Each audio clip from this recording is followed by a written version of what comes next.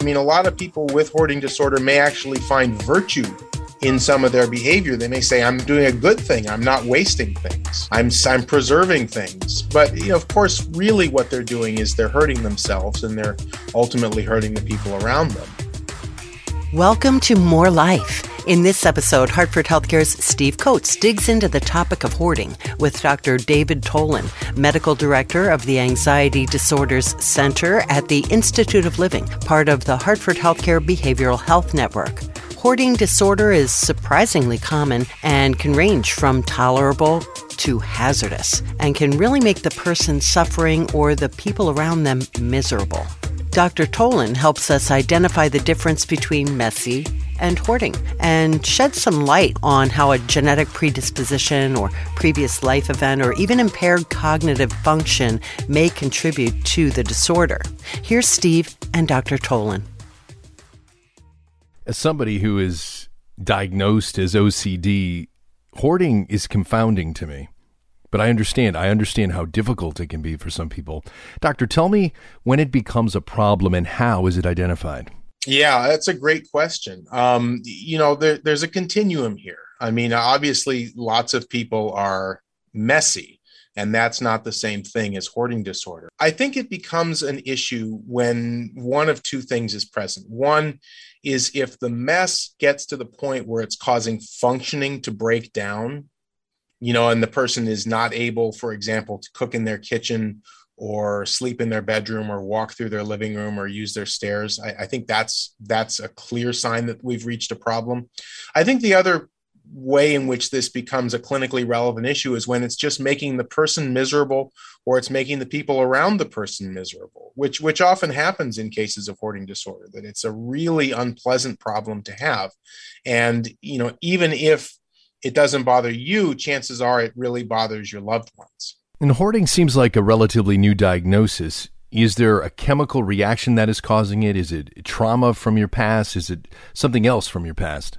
Well, there's likely no single cause of hoarding disorder, which is probably true of most psychiatric disorders, that there's no one thing that makes it happen. But we know from research that there is probably a genetic predisposition to developing hoarding.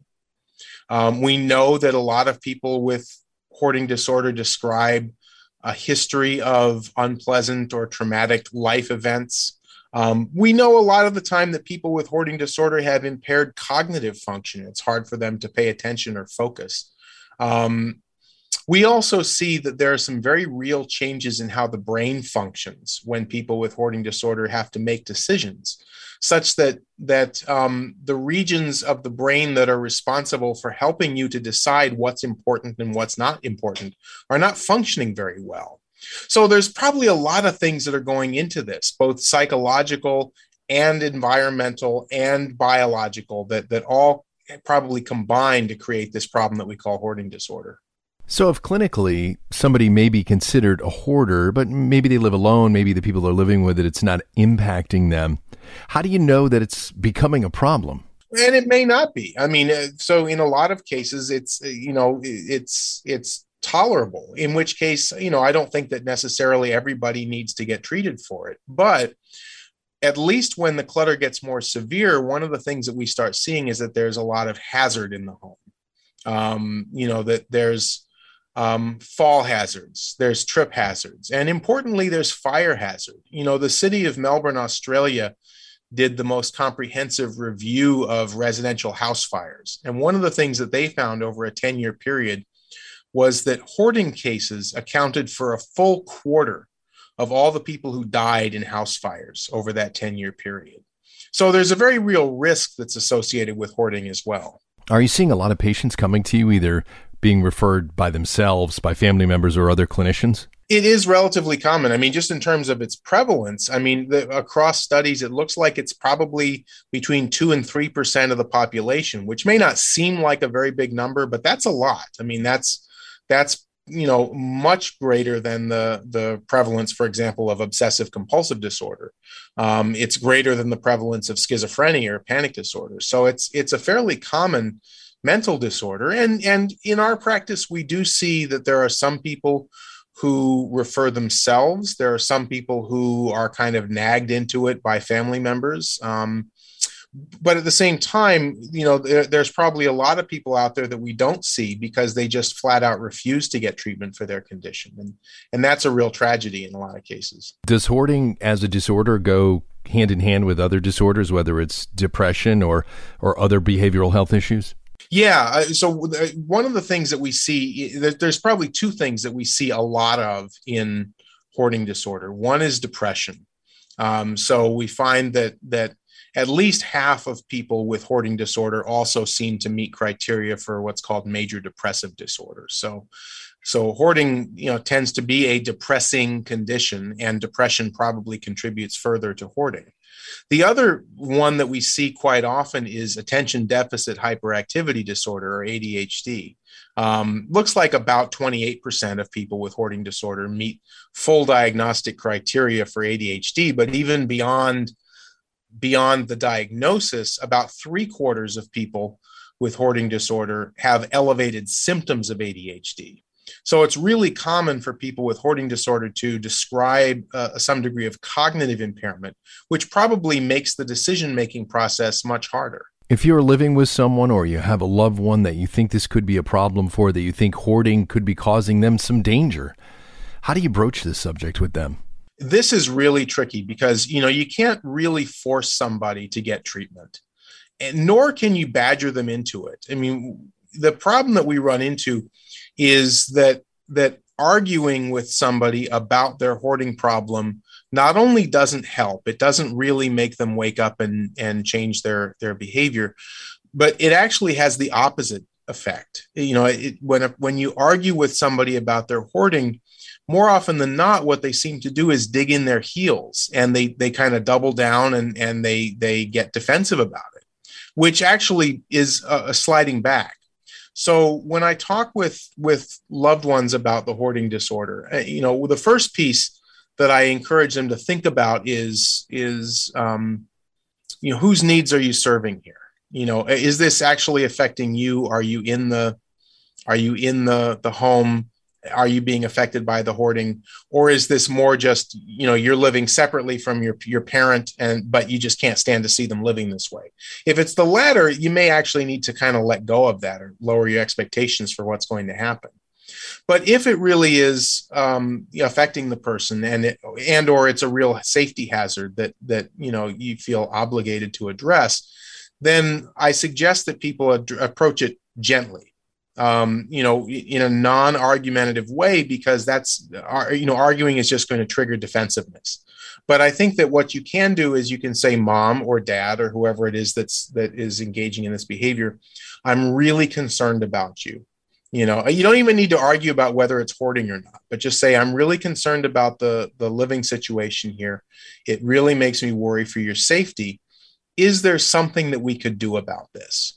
And then you kind of let that sit, and you recognize as well that this is probably not just going to happen in one conversation. If you think about any big behavioral change, whether it's losing weight or starting an exercise program or quitting smoking, I mean, it takes lots of starts and stops before this actually happens. Very few people just make the decision one time and say, okay, I'm going to change, and then they radically change their behavior. So we need to kind of recognize that you're asking the person to make some really big changes, and it's going to have to take place over several conversations. To me, it almost seems these conversations might be even more difficult to have, not that they're not difficult to have, but than drugs or alcohol or other behavioral health issues, because sometimes you may not be able to identify, or that person may not be able to identify exactly what's going on. It is, yeah. And you're right. I mean, a lot of people with hoarding disorder may actually find virtue in some of their behavior. They may say, I'm doing a good thing. I'm not wasting things.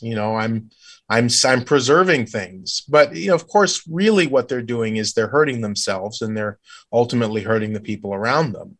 And I think to the extent that you can make that clear when you talk to your loved one, I think that that's probably your best route to success.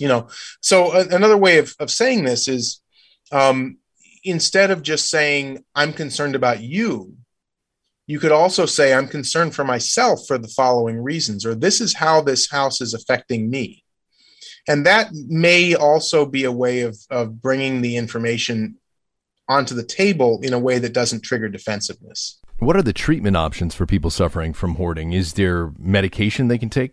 Yeah, at the moment, there are no medications that have been proven to be effective for hoarding disorders. So the one thing that we know through randomized controlled trials to be helpful is what's called cognitive behavioral therapy, or CBT. And CBT is a form of psychotherapy that involves teaching the person to think differently and to practice new patterns of behavior. And so in our program for hoarding disorder, for example, we encourage people to bring stuff into the clinic and then to make decisions about it with our guidance. Not that we're going to tell you to throw stuff away, but we're going to help you with the decision-making process. We have also constructed what we call the virtual store, which is a place where we've got a bunch of stuff that people with hoarding disorder might want to acquire.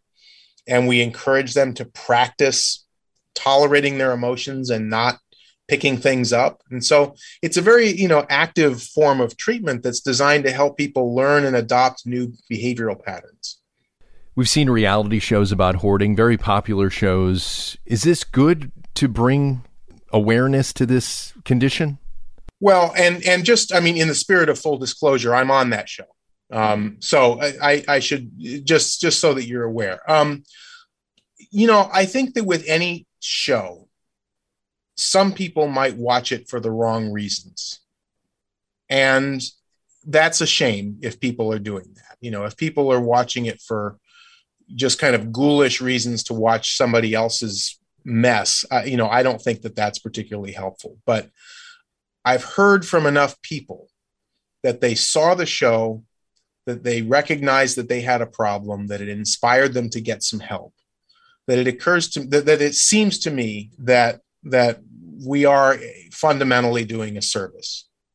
And if there are some people who are watching for the wrong reasons, I hope that they will change their approach. And you are seeing success stories for people who've come in to see you. What is success?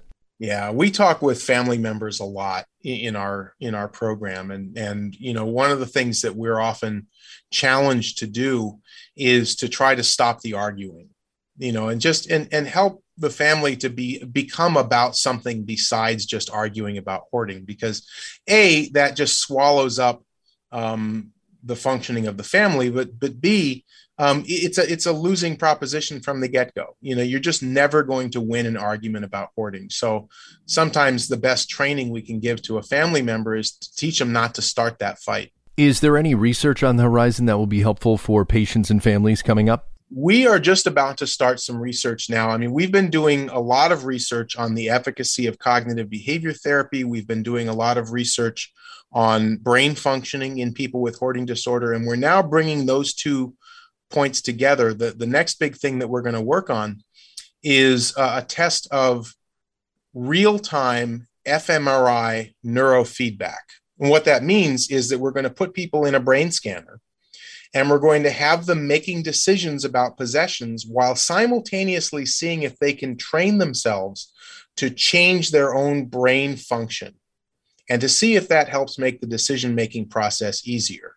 Now, I don't think that's necessarily going to be a cure for hoarding, but I think that it may become a really important adjunct to cognitive behavioral therapy if it's successful. Doctor, thanks so much for your time. My pleasure, anytime. Thank you, Steve and Dr. Tolan.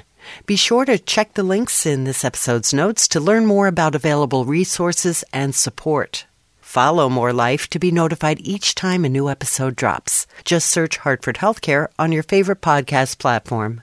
For Hartford Healthcare, I'm Anne Ronde-Pierre. Thanks for listening to More Life. I'm ready for my close-up. All the faces start to light up. I love this feeling. I got more life in my life. If you feel it, then you'll know. We can go anywhere we want to go. You're gonna love this feeling. We got more life in our life. Oh, I won't stop going. No sign of slowing. Now I know it. I got more life in me. I wake up every morning. I never stop moving. I got more life in me. I